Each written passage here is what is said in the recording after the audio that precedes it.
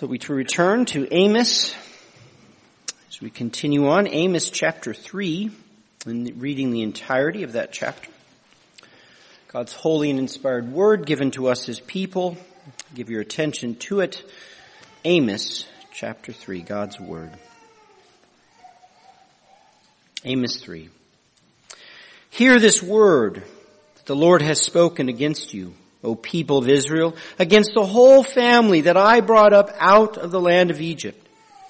You only have I known of all the families of the earth. Therefore I will punish you for all your iniquities. Do two walk together unless they've agreed to meet? Does a lion roar in the forest when he has no prey? Does a young lion cry out from his den if he has taken nothing? Does a bird land in a snare when there is no bait for it?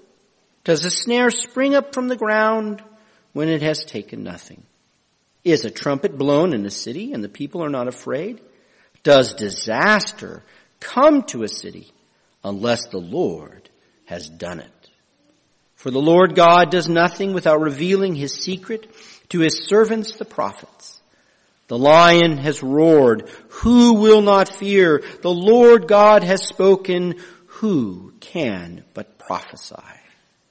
Proclaim to the strongholds in Ashdod and to the strongholds in the land of Egypt and say, assemble yourselves on the mountains of Samaria and see the great tumults within her and the oppressed in her midst. They do not know how to do right, declares the Lord, those who store up violence and robbery in their strongholds.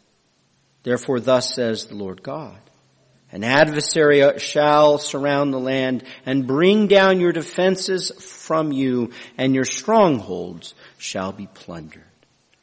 Thus says the Lord, as the shepherd rescues from the mouth of the lion 2 legs or a piece of an ear, so shall the people of Israel who dwell in Samaria be rescued, with the corner of a couch and a part of a bed.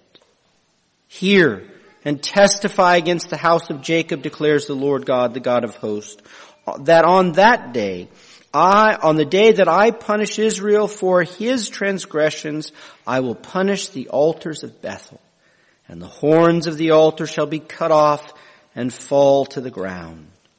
I will strike the winter house along with the summer house, and the houses of ivory shall perish, and the great houses shall come to an end, declares the Lord. As for the reading of God's word, may he bless it to us.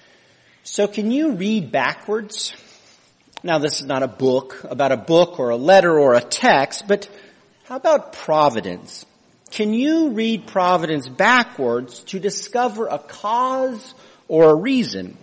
For we regularly witness the result, but not who caused it or why. That is, you can walk into the living room and find a wet spot on your carpet, but how did it get there? Well, in many arenas, we can detective our way to the source or the motive. By evidence and logic, we can solve for the missing purpose or author. And yet at other times, it's not so easy. Why cancer? Why a miscarriage? Why a devastating tornado? As we've been going through the book of Job, this has been a central issue. What caused Job's misery? And his friends were sure that they could reverse the equation to discover the solution. Well, the book of Job isn't alone in diving into this sticky issue. But Amos also adds his voice to the conversation. And from Amos's logic, we learn more about the surety of God's word to carry out his will in our lives for his glory and our good. So the Lord returns here with sermon number 2 through Amos. His initial one covered the whole of the first 2 chapters, and now he has a new one. And he opens by calling his people to focus their ears and pay attention. Excuse me. For when the Lord speaks, it's of the utmost importance that we listen up. What the Lord has to say shapens our lives. It imparts meaning and truth. It determines our destiny. Therefore, we ignore his word at our own peril. Yet the Lord addresses his people Israel here in a special way. He calls them the whole family he brought up from Egypt. They're the only family that the Lord has known among all the families of the globe. Now, to call this entire nation a family highlights their unity and nearness. They're all kin. It also recalls the single family origin, hearkening back to Abraham, Isaac, and Jacob with his 12 sons. Likewise, the Lord reminds them of the Exodus indicative. He redeemed them from the prison house of idolatry. By cleaving the sea and blood-painted doors, the glory of God made Israel his special possession, the apple of his eye of all the earth. Indeed, Israel alone is known by God out of all the families of the world. This is the warm affection and favor of covenantal election. Even though all the tribes of the world are under the Lord, he put his love on only one, Israel. Such is the monogamy of our Lord's covenantal choice. Many were the beautiful ladies, but the Lord chose only one for himself, the not so attractive people of Israel. And by mentioning these precious truths, the Lord sets up this sermon. For the status of Israel as the covenantal chosen one of God underscores their privilege. It also plays into a widespread sentiment and smugness current among the Israelites of Amos's day. Namely, the current Israelites prided themselves as being God's favorite so that evil could not touch them. Like spoiled kids, they could act however they wanted to, and God would not allow any harm to come to them. Like a trust fund baby, they could get away with murder, but Daddy would never cut them off. They felt immune to the consequences of their actions. For God would merely lavish them with his rich blessings, and he did not really care how they lived their lives. This entitlement as God's people gave them the liberty to live it up. But as soon as Israel is feeling its privilege stroked here, the Lord drops a punchline.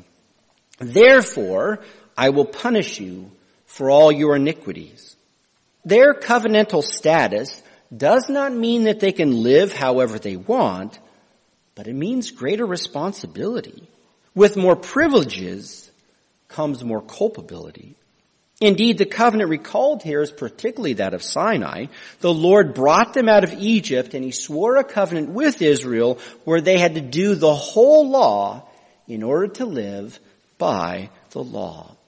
The law published the required obedience for blessings, and it loudly threatened the grave curses for disobedience.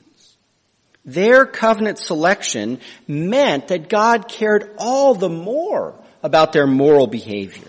It spelled out God's intense wrath and judgment upon them if they were rowdy and rebellious. And so the Lord jolts his people with a wake-up call. Yes, they are the unique covenant partner of the Lord in all the world. But this means that he is even more scrupulous about their obedience. His judgment is that much more severe and certain. Though when someone is complacent, when they're sitting fat and happy in their prosperity, it's not always easy to persuade them to get off the couch. So now our Lord prevails upon them by using some logic. He will reason with his disobedient people. Thus, in verses 3 through 6, by a series of rhetorical questions, the Lord lays out a logical proof. For those of you who enjoyed logic class or enjoy mind teasers, this is right up your alley. For these questions focus on the relationship between cause and effect, between agent and result, but in reverse. That is, there are some results that if you see or hear, then you know what caused it by necessity. Like a physical law, the effect necessarily flows from the cause. So in each question, Amos puts the effect first. Two people are walking together. If this happens, you know that they met first. Now, whether the meeting was planned or accidental, it matters not. Two people cannot walk beside each other if they haven't bumped into each other beforehand. Same with the lion. Does a lion roar when he has no prey? Of course not. The result of the lion roaring means the king of beasts has nabbed a gazelle. Likewise with a bird. Does it land on a trap if there's no bait in it? The trap will not spring unless the bird triggered it. These results you can see and hear as an empirical reality, and they arise from the necessary and obvious causes. The bait causes the bird to land, the bird trips the stair to spring up, and the juicy meat causes the lion to roar in joyful triumph. This is providence that you can read backwards. When you experience the effect, you know the cause. Yet this little logic game is the Lord's own snare. All these questions have the Israelites agreeing, well, of course, you can't disagree with them. And so then the Lord drops in a parallel question. Does disaster come to a city unless the Lord has done it? Now, of course, the answer is the same as the previous ones. The result of the city disaster has the necessary cause of the Lord's action. Calamity falls upon a city only when the Lord does it. Therefore, the Lord is telling Israel here how to read providence backwards. He wants them to know that some results inherently reveal to us the cause. Particularly if destruction comes to their cities, they must realize that Yahweh has done it. But why drive home this point? Well, because in their complacency and privilege, the wicked Israelites think that the Lord is only for them and never against them. When some disaster comes, they just chalk it up to time and chance. It was a random accident. For the Lord only blesses us as Israelites. And so the Lord corrects their faulty thinking. No, you dolts. Disaster falls because the Lord caused it. Now this reading in reverse of providence is one that is more unique to the Mosaic era. This clear logic of going from the result to the cause is not really given to us under common grace. Sure, the Lord does everything, but He doesn't let us go from disaster to judgment so logically. This is made clear as the Lord's next step is to go to prophecy, verse 7. The Lord does nothing without revealing His plans to His prophets. This is unique to the Mosaic covenant. In Moses, the law read providence for Israel. Blessings for obedience, curses for disobedience. And so if ruinous curses happened, they knew that the Lord was punishing for their sin. And on top of this, the Lord sent prophets to Israel. He wouldn't execute His covenant justice without first proclaiming it through His prophets to the people. He gave the people a double heads up on the authoritative reading of providence backward, by law and then by the prophets. And this is informative for us in the New Testament. Namely, the only way we can rightly read providence is by special revelation. Without God's authoritative word, law, or prophets, we do not know why God does what He does. Without the word, an earthquake is just an earthquake. Sure, God did it, but why is hidden to us. It takes God's clear word for us to know correctly the Lord's purposes. And where the word does not speak, we should not speculate. In the Old Testament, the Lord gave Israel more clarity on the exact purposes for destroying his people by the law and by the prophets. In the New Testament, though, we have the apostles alone, which is more than sufficient for our lives, but the apostles don't tell us what God is doing in all the various disasters under the sun. And if we try to impose Old Testament reality on the New Testament, then we commit the error of Job's friends. Yet now the Lord combines these 2 points about causality and prophetic word, verse 8. He says, the Lord has roared, who will not fear? He has forecasted disaster upon the cities of Israel, they cannot but fear. Also the Lord has spoken, who can but prophesy? That is, the Lord spoke to Amos, and he has no choice but to preach. This underscores that Amos's preaching is not a voluntary act. His words come not from him. Amos isn't preaching because he feels like it. Rather, when the Lord reveals his will to his servants, they are compelled to announce. Once God has put his word into the prophet's mind, he cannot keep it to himself. And just as the word forces the prophet to speak, so the spoken word will without a doubt bring to pass the Lord's will. The Lord has roared disaster, so it will certainly fall on Israel, so that they cannot but know that it is the Lord's doing. The Israelites' life of wicked ease is coming to an end, and they must know that it's the Lord's judgment for their sins. But now that the Lord has laid out the certainty of his word to effect his punishment, he launches into the specific disaster he's bringing on his wicked people. First, he calls 2 foreign nations to be witnesses. He summons Ashdod in Egypt to notice the vast oppressions and chaos within Samaria. Now, within the law, it was upon the testimony of 2 witnesses or more that a charge was proven. So the Lord certifies his judgment here with eyewitness testimony. Moreover, he employs foreigners, which belongs to the Old Testament motif of worse than the nations. That is, as God's covenant people, we are sinners and saints. We are far from perfect. But in our everyday piety, we should be more upright than immoral pagans. For the church to misbehave worse than the nations is a double condemnation of a deep depravity. Hence, Egypt and Ashdod will look on the depravity of Israel and say, ooh, that's bad. This is like being rebuked by a mafia don.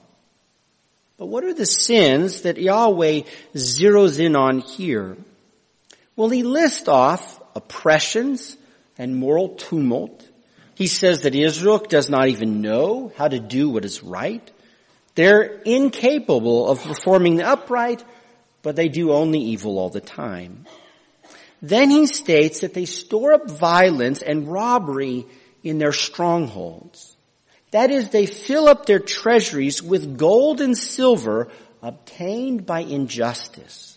They get rich by a life of crime and corruption. The crosshairs of judgment fall then upon the sin of greed, the love of money, and the willingness to do anything to get it. They will lie, cheat, and steal for a buck. Money is their trust, their security, insurance, and life of pleasure. And Amos doesn't just limit this criminal greed to certain social classes. This is not merely the rich abusing the poor, though that does happen, but it's everyone does it to each other. All the poor want to be rich, and all the rich want to stay that way. Of course, for this felony, for lusting for money, the Lord will punish in kind. An enemy will come tear down their defenses, and plunder their hoards.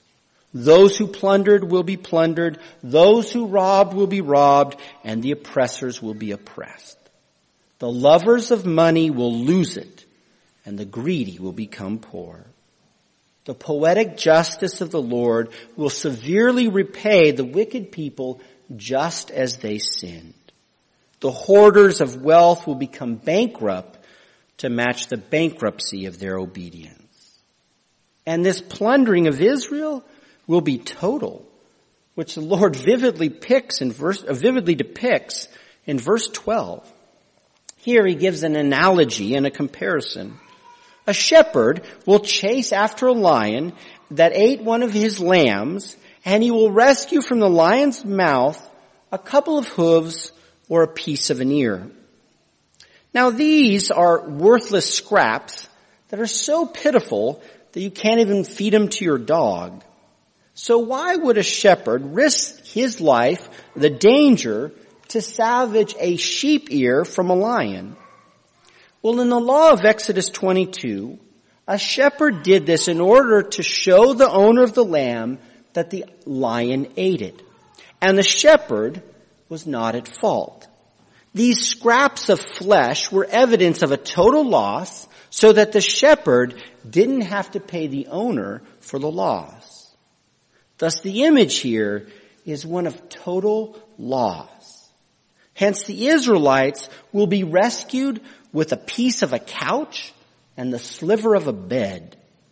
If all you have left of your bed is a partial broken leg, it's pretty useless for sleeping on. Half of a torn throw pillow, this means your couch is gone. Thus, this is not a picture of a small saved remnant, but it displays complete loss. The poor are swept away with the rich, the high class perish with the low class. Sure, some were more successful in their wickedness than others, but all were greedy, money-loving hoarders. And all that will be left of Israel will be a bloody earlobe, barely enough for a sparrow to pick at. Thus the Lord finishes off this oracle with another assurance of judgment. The day of punishment is coming, the Lord has spoken, and he will do it. And when he does punish, he will destroy the altars of Bethel. He will hack off the horns of the altar to fall upon the ground. This is a religious judgment for idolatrous worship. It wipes out their pagan shrines and altars and puts an end to their objects of worship. It means mercy is over and only judgment remains.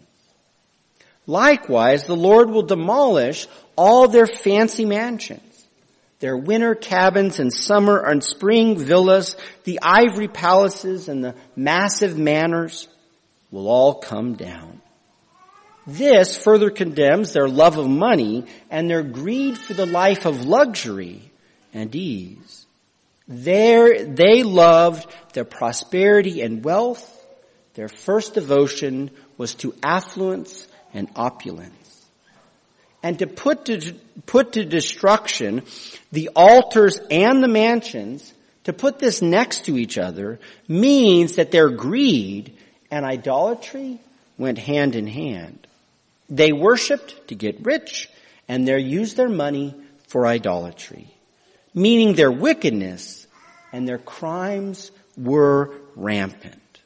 The shrines were flourishing, for they thought that they could pay off God with sacrifices for wealth.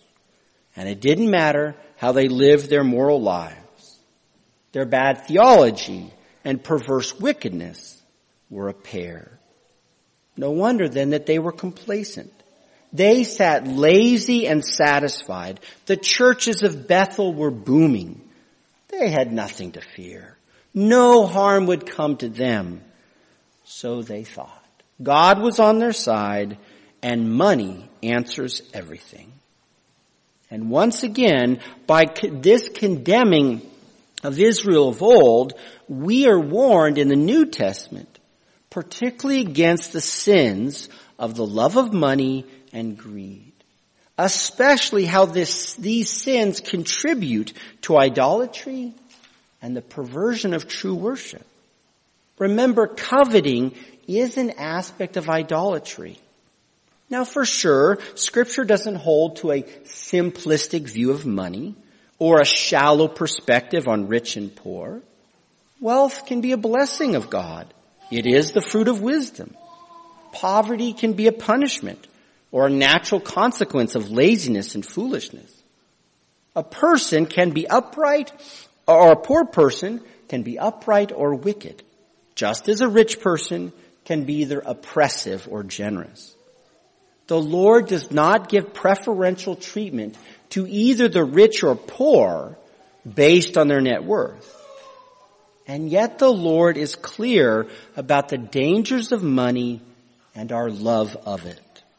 Like other Christian liberties, money must be used. But as sinners, we can easily abuse it. As James wrote, the rich in his churches were defrauding others. Their silver and gold were corroded, and they had stored up treasures in the last days by evil deeds. Or as Jesus said, you cannot have two masters, God and mammon. In the parable of the sower, the seed sown among the thorns was choked out by the deceitfulness of riches. And Paul reminds us that the love of money is the root of all sorts of evil. We live in a world ruled by the almighty dollar. The lure of luxury teases the covetousness within us. Prosperity is the idol upon the altar of America. And in many churches, this health and wealth gospel packs the pews and looks wildly prosperous. The merging of Christianity and wealth is alive and well today. And it's a temptation that we must ever be on our guard against. It is a wickedness against which the Lord's wrath burns. For those who make an idol out of wealth and multiply evil and reject Christ, there remains for them a great fury on the final day of judgment. And yet, God not only warns us against these sins, but He shows us the better way. Indeed, one of the reasons why we are drawn to money is that it's so effective. Money has a way of getting you out of nearly any problem. It's reliable for insurance and security. But money cannot do everything. Namely, it's worthless when it comes to salvation and everlasting life. When it comes to death, money is not worth the paper it's printed upon. Platinum and diamonds have no power to reach heaven. And this is so clearly seen in our redemption. For Christ earned pardon and heaven for us by becoming absolutely poor. Naked and penniless, Jesus died for us. Sure, Jesus possessed the riches of heaven, but He became poor to save us. For the currency of heavenly justice is not dollars or euros, not gems or metals, but it is righteousness. Obedience and loyalty to God is the only valuable accepted by the Lord. Money and wealth has no part of our salvation and life everlasting, but it is founded solely in the passive and active obedience of Christ for us. This is the amazing wonder of our salvation, that the grace of Christ makes it a free gift of God for us. By faith and in Christ alone, the riches of heaven and God's eternal love flows to you. It's through faith, and money is no factor. Moreover, in the gospel, God has spoken. And when the word of God is uttered, it never fails. Thus, as surely as Christ promises to save you, He will do it. For sure, we cannot be complacent or let sin increase. But where the word of Christ gives you, though, the assurance and confidence to know that all who believe in Christ will be preserved through this life and raised up on that last day. Sure, Christ's word doesn't explain why all the odd and painful tragedies of life happen, but Christ's word does comfort us that he works everything for his glory and our true good in him. Therefore, may the Lord teach us godliness with contentment. Let us rejoice in the poverty of Christ for our salvation, that he who was rich became poor, so that we might be rich in him, a rich that does not perish with this age, but an eternal blessing of life everlasting with him. And then may we rest our faith ever in the sure word and gospel of Christ, and in his gospel alone. For as Christ has spoken, he will surely do it, because he loved you, and he will not lose one that the Father has given him. Amen.